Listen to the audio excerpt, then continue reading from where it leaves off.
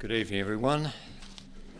It's a privilege to be in the Lord's house and to have the opportunity to open the Lord's Word and to share a few thoughts with you. You'll probably notice on the bulletin, on the back page there, a brief outline of the thoughts that I had laid on my heart to share with you tonight. You'll probably see the little headline on the top there, putting on the armour. And we know that the Apostle Paul had a great deal to say about putting on our spiritual armour as a defence and protection against the wiles of Satan and against the influence that he has upon the world. Putting on the armour for our defence. In my time in the fire brigade, it fell to me to be one of my jobs to make sure that everyone had their protective clothing on. They had to have the whole lot. Those yellow overalls that you see people wearing, they had to have the helmet with the flash hood and the goggles and the gloves. Otherwise, it was my job to say, sorry, you can't come on the truck. Go back home, you can't come. You do not have the protection that is required. We need to be thankful that in the pages of Scripture, there are so many parts of Scripture that tell us how we can protect ourselves from the wiles of Satan. The passage that I've chosen tonight, if you'd like to turn to the book of Jude, and you can see in the bulletin there the verses that I've chosen there. I did it deliberately. I chose verses 1 to 4 and then verses 17 to 25 in the interest of trying to preach a positive message. We know that in those 12 intervening verses there's a pretty sorry tale of what can happen even inside the church when people are deceived by the wiles of Satan. And it's a pretty sorry story, unfortunately, but I wanted to be positive and put some emphasis on those first few verses and then the last few that end in that wonderful benediction in the book of Jude. Only one chapter, but it really is a summary in so many ways of the Christian life and the challenges that we face as a consequence of our choosing to be followers of the Lord. We'll open in prayer and then we'll move on and open the Word. Thank you, Heavenly Father, for the fact that we can freely assemble here in this place. We thank you, Lord, that through your Word that we can draw spiritual strength both from you and from each other as we fellowship together and spend time in the Word. We thank and praise you, Lord, for the truth of your Word, for its power, for its protection, for its providential care that it offers to each and every one of us, and the hope that it holds out for each and every believer who have put their faith and trust in our risen Lord. And we thank you and praise you, Lord, for the fellowship that we can enjoy and for the assurance that we have that in spite of the challenges that we face, that all is well. And we thank you and praise you for that. We thank you in our Saviour's precious and holy name. Amen. Those first 4 verses of our passage, and I'll just read those. And Brother Derek this morning touched upon a little bit upon the background of Jude, who wrote this one chapter. We know that from history that he was the half-brother of our Lord and Saviour Jesus Christ, along with James. Not a lot of difference in their ages, I suggest. They probably grew up together, probably played together, spent a lot of time. We know that our Lord and Saviour's ministry did not begin until he was 30 years of age. We know also that, if you like to turn to John chapter 7 and verse 5, and Brother McConnell touched on this morning, that in Christ's family he was not recognised as being a prophet. John chapter 7 and verse 5, and when I get back to there I'll just read it for you. John chapter 7 and verse 5, where it says, "For neither did his brethren believe in him." The brethren didn't believe him or in him, probably because of their growing up together. We know that they had good parents in Mary and Joseph, loyal and faithful, and they grew up together. But our Lord was not recognised as being a prophet in his own town. The book of Jude is in many ways written in many ways as a similarity to 2 Peter and some of Paul's epistles as well. In many of Paul's epistles we see the greeting at the very beginning, quite often the warnings in the middle, and then the encouragement towards the end. And in Jude's little letter, it's very much structured in the same way. Those first few verses of a greeting, and it's a greeting to believers. It's addressed to them. We do not know exactly who these believers were or where they were working, where they were stationed. But Jude greets them in this way: "Jude, the servant of Jesus Christ and brother of James, to them that are sanctified by God the Father and preserved in Jesus Christ and called." Important verse there, makes it clear to whom Jude was writing. "Mercy unto you and peace and love be multiplied. Beloved, when I gave all diligence to write unto you of the common salvation, it was needful for me to write unto you and exhort you that ye should earnestly contend for the faith which was once delivered unto the saints." Earnestly contend. And the word contend, if it means a derivative of that word is contentious. It means that there's a battle going on, that somebody has to stand up and contend for the word. The word is under attack, and there's a necessity to stand up and contend for the word. And verse 4, "For there are certain men crept in unawares, who were before of old ordained to this condemnation, ungodly men, turning the grace of our God into lasciviousness, and denying the only Lord God and our Lord Jesus Christ." Crept in unawares, who were before of old ordained. In other words, they were never saved. Satan had a hold on them virtually from the very beginning. They were before of old ordained to this condemnation, ungodly men, turning the grace of God into lasciviousness. When we divide this letter from Jude into its three portions, we can see firstly the greetings, secondly the warnings and calling out the apostates within the church, and thirdly the solution and the encouragement and the exhortation to spiritual maturity that's given in this book, urging us to have that spiritual discernment that is required. Verses 4 to 17, we see it's talking about church people within the church. The challenges of the early church with the false teachers. It didn't take very long, did it, for the false teachers to appear. They were virtually there from the very beginning, preaching another gospel, another doctrine.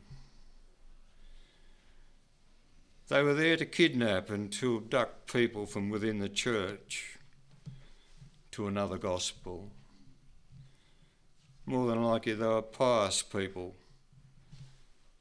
preaching their own doctrine and seeking to gain as many followers as they could. Nothing's changed in that respect. We see pious people today, don't we, in clerical garbs, preaching all kinds of doctrines. It's sad to say, even in recent times, even in the last week, that one of them was called out and will one day face the courts for treating the lives of young people with total disrespect. He'll be called out for that. How much damage that does to the church is not possible to calculate. How much damage, because people relate, very quick to relate to anything like that going on to Christianity, and very quick to blame the church. Pious men all clothed up in fancy clothes, pretending to be super religious. In our text there, I've divided that portion up. You can see there those 4 things that I've listed there that we'll work our way through perhaps as we go.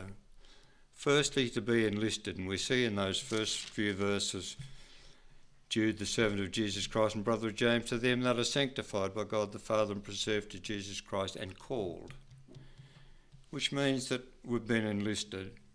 From the very time that we accepted Christ as our Lord and Saviour, when the Spirit spoke to our hearts and said to us that we need a Saviour. We cannot go on living the way that we are in a lost and dying world. We need a Saviour, and thank God one was provided. From that very time we've been enlisted into God's army, and we put our faith and trust in the Christ of the gospel, our Lord and Saviour. During the gospel ministry, demonstrated to us so clearly about the love that he had for the lost. And I praise God that most of you have responded to that call and answered that call and enlisted for the army, because there is a battle ahead of us. We were dissatisfied before we received the Lord and Saviour with a world that had no foundation. We were worried about and concerned about our eternal destiny, and so we enlisted as soldiers of the cross. I'm reminded at this stage of that wonderful hymn that was written by Isaac Watts, and it poses the question, am I a soldier of the cross, a follower of the Lamb? And shall I fear to own his cause or blush to speak his name? Must I be carried to the skies, in the second verse, on flowery beds of ease, while others fought to win the prize and sailed through bloody seas? There's a real challenge there in that passage, those words penned by Isaac Watts. And at the end of the message tonight, we're going to sing hymn number 369. It poses another question too. It says, give of your best to the Master, give of the strength of your youth, throw in your soul's glowing ardour into the battle for truth. There is indeed a battle raging for the truth. It's raging today, just as it was in the church in the day when Jude wrote this very brief letter. It helps us here to identify the enemy. It's an enemy within. In 2 Timothy chapter 3 and verse 5, it speaks about them as having a form of godliness. They say the right things. They dress up appropriately. They spend time in fellowship with believers. They have that form of godliness. They seem to say all the right things.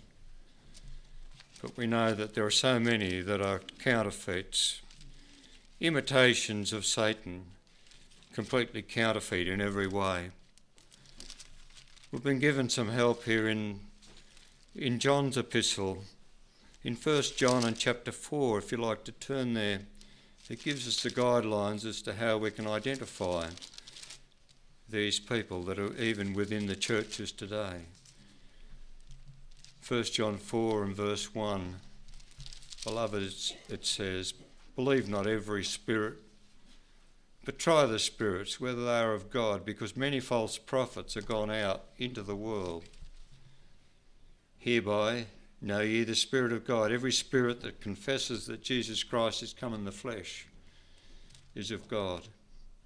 And every spirit that confesses not that Jesus Christ is come in the flesh is not of God. And this is that spirit of Antichrist, whereof ye have heard that it should come, and even now is already in the world. No doubt the fellowship that Jude was writing to had already been warned that Antichrist would come. And here the writer is helping them to identify it and giving them the way that they can protect themselves. Speak the truth in love. And that is exactly what John did in that second letter that he wrote, speaking the truth in love. Talking about Christ's deity. We know that one of the first things that happen in an apostate church is an attack on the deity of our Lord and Saviour Jesus Christ. An attack on his deity.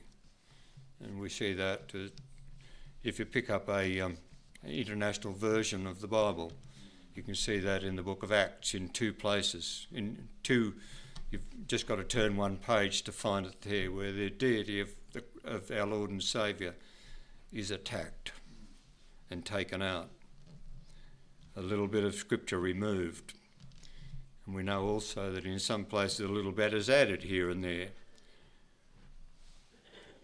The only salvation, the atoning sacrifice of our Lord and Saviour. Back in 1 John, just where I was reading before, 1 John chapter 4 and verse 10. Just down a few verses from where we were. Chapter 4 and verse 10. Herein is love, not that we love God, but that he loved us and sent his Son to be the propitiation for our sins. Any attack on Christ's deity means that an apostate church would hold that view.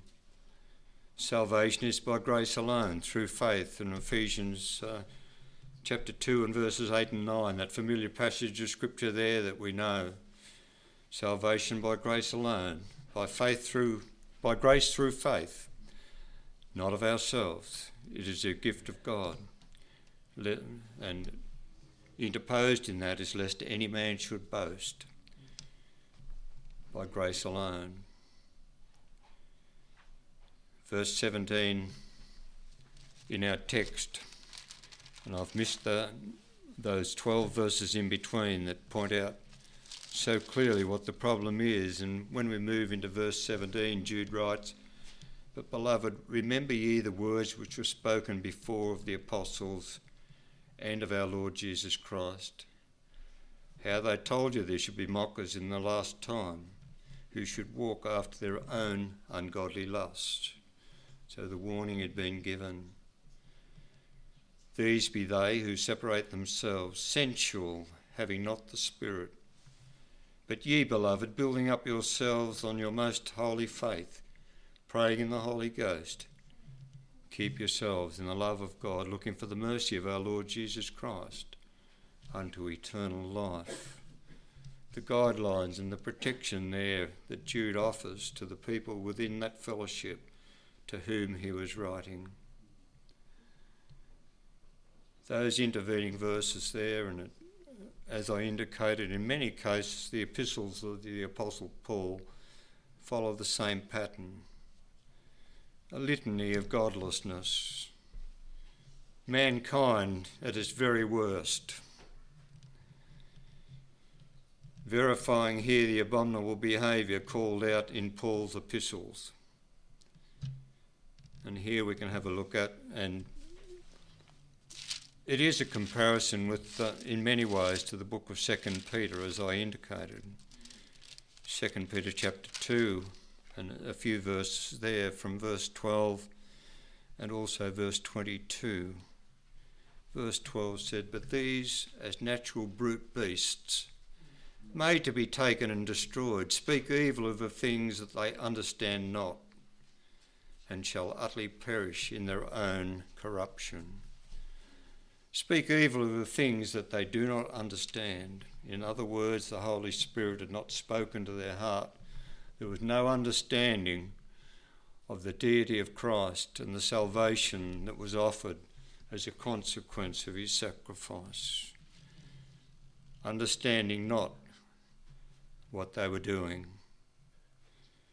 They were called out well and truly in each of Paul's epistles, and we don't have time to go there. The attribute of the godless between verses 4 and 17, they were winning as many followers as they possibly could. They were interested in kidnapping and abducting people from within the church. They didn't make any converts. They didn't go out to seek the lost. They went to the churches where there were people who were wavering perhaps in their faith, not fully understanding what God had done for them, not born again, and vulnerable to every wind of doctrine that came along. Nothing much has changed. These things still occur even today. I can remember my mother speaking about one of our relatives on the Rapsey side of the family, and there's still some Rapseys living in Wodonga. Many of them I don't know. But one of my ancestors, they faithfully served in a church for many, many years, both husband and wife. And in their old age, virtually in their twilight years, the husband became a Jehovah's Witness, and his wife was absolutely mortified. She just didn't know what to do. She'd faithfully served for a long period of time, and I believe she was saved. And then her husband changed to become a Jehovah's Witness. And what a shock. She'd been living with her husband for so long, and yet he changed his doctrine in that time. When I was doing some of the reading in preparation for this message, I was reading one of the commentaries, and there's a reference here made in poetic form that tells us exactly what we're up against here. It was written by an American poet called Lowell. And the Americans, when you look him up, the Americans didn't think much of his poetry. He wrote very good literature, but they didn't think he was much of a poet. Perhaps it was because of what he was writing. It might have been a case of killing the messenger because they didn't like the message. And he wrote these words, and I've used it once before, but it's a poem that we need to carefully listen to just line by line, and there are about 8 lines of it. It begins with, "Careless seems the great avenger.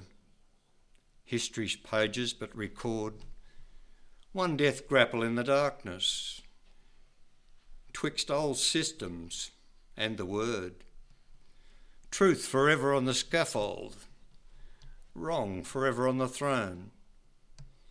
Yet the scaffold sways the future, and behind the dim unknown standeth God within the shadow, keeping watch above his own." A summary there of the human condition and the fact that God within the shadow is still keeping watch above his own, standing firm within the shadows. And in between verses 17 and 25, we can see there the necessity and the fact that God is standing within those shadows even today, just as he promised, standing within the shadows, protecting us, watching over us, preserving us, standing firm. Ephesians 6 and verse 11 says, "Put on the whole armour of God that ye may be able to stand against the wiles of the devil." Verse 12 says, "We wrestle not against flesh and blood, but against principalities and powers and spiritual wickedness in high places." We wrestle not against flesh and blood, but against principalities and power. And if you don't think there's a battle, write a letter to a Fairfax newspaper decrying the fact that the country has voted in favour of gay marriage. write a letter to the paper and quote Leviticus 18, Romans chapter 1, and see what happens. I can assure you that you wouldn't want to put your address on the bottom of the letter. You'd probably get plenty of phone calls and visitors, and they wouldn't be very pleasant. But that's the kind of world we live in. The battle is still raging, and we need to stand firm and be encouraged by these verses in the book, at the end of the book of Jude. Stand firm, but ye beloved, building up yourselves on your most holy faith, praying in the Holy Ghost. Keep yourselves in the love of God, looking for the mercy of our Lord Jesus Christ unto eternal life. Spend some time in this fellowship, spend some time in prayer and in the Word, preparing yourself for the battle, because the battle is going to be well and truly on. Standing against the wiles of the devil. It's a spiritual battle. It's not a physical battle. It's not an intellectual battle. It's a spiritual battle, to be prepared to strengthen ourselves for it. Be furnished in the Word. Our Lord, we know in the early part of his ministry, used the Word to resist Satan in Matthew chapter 4. Used the Word as a protection and defence for the wiles of Satan. There are no new revelations that will be given. What the New Testament apostles taught us, and Jude was one of them, is still true and acceptable and relevant today. Nothing has changed. But beware of the fact that the counterfeiters are still out there. If the churches were fully furnished in the Word, there wouldn't be any converts for Charles Taze Russell, for Jehovah's Witnesses. There wouldn't be any converts for Mary Baker Eddy or Charles Manson or Ronald Hubbard or all the others that drag people away from churches into a lost eternity.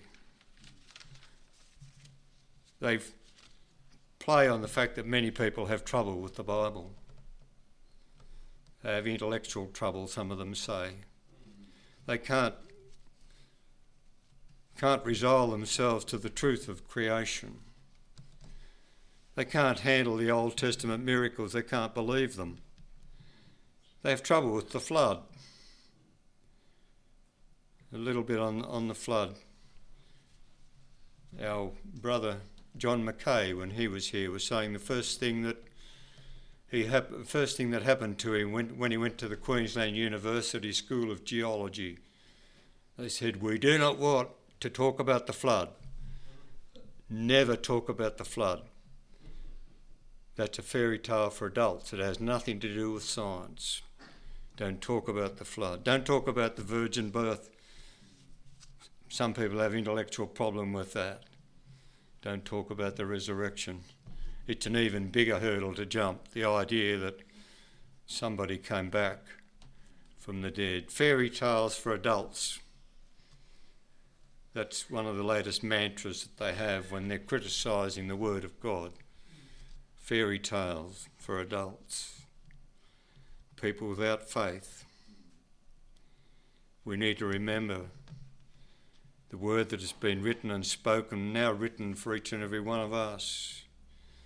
In verse 20 of the book that we're reading now, in the last few words of Jude, those words of encouragement, we've been enlisted, and I pray that we've been enlightened as a result of those intervening verses between verse 4 and verse 17, those intervening verses. I pray that we have truly been enlightened by them.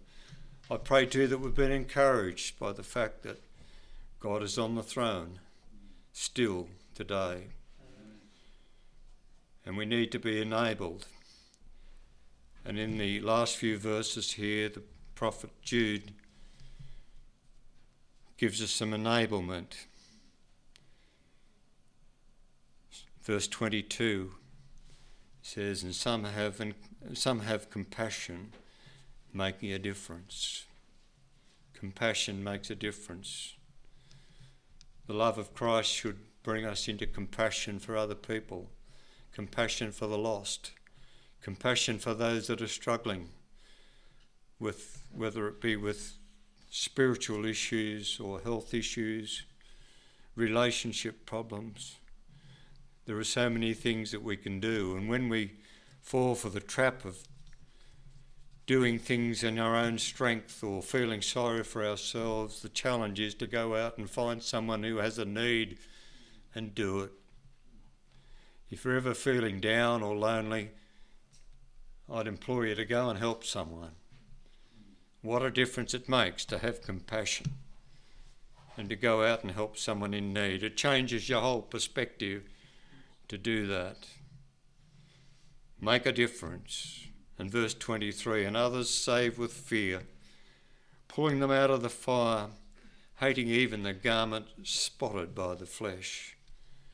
Pulling them out of the fire at the last moment and hating that garment.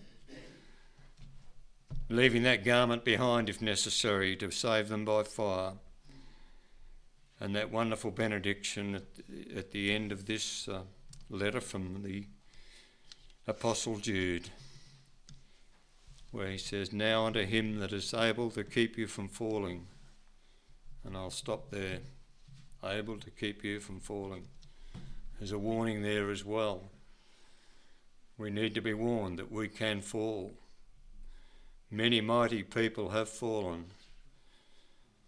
Some people that we considered at one time to be spiritual giants, we probably all know one or two that we once thought and considered them to be spiritual giants. Where are they now? Some of them have fallen. So there's a warning there in that benediction from Jude to look to the one who can keep us from falling, our Lord and Saviour Jesus Christ, and to present you faultless before the presence of his glory with exceeding joy. What a wonderful hope that there is in that benediction, that he is able to present us faultless, the spotted garment gone. I pray that we're not all just saved by fire, by the skin of our teeth, as it were, that we've been saved much earlier in our life, where we can give some service to our Lord and Saviour in a way that we can, Lord, show how grateful we are for our salvation, to be in service for him and be presented faultless before the presence of his glory with exceeding joy. And then finally, to the only wise God, our Saviour, be glory and majesty, dominion and power, both now and forever. Amen. And they all said, Amen.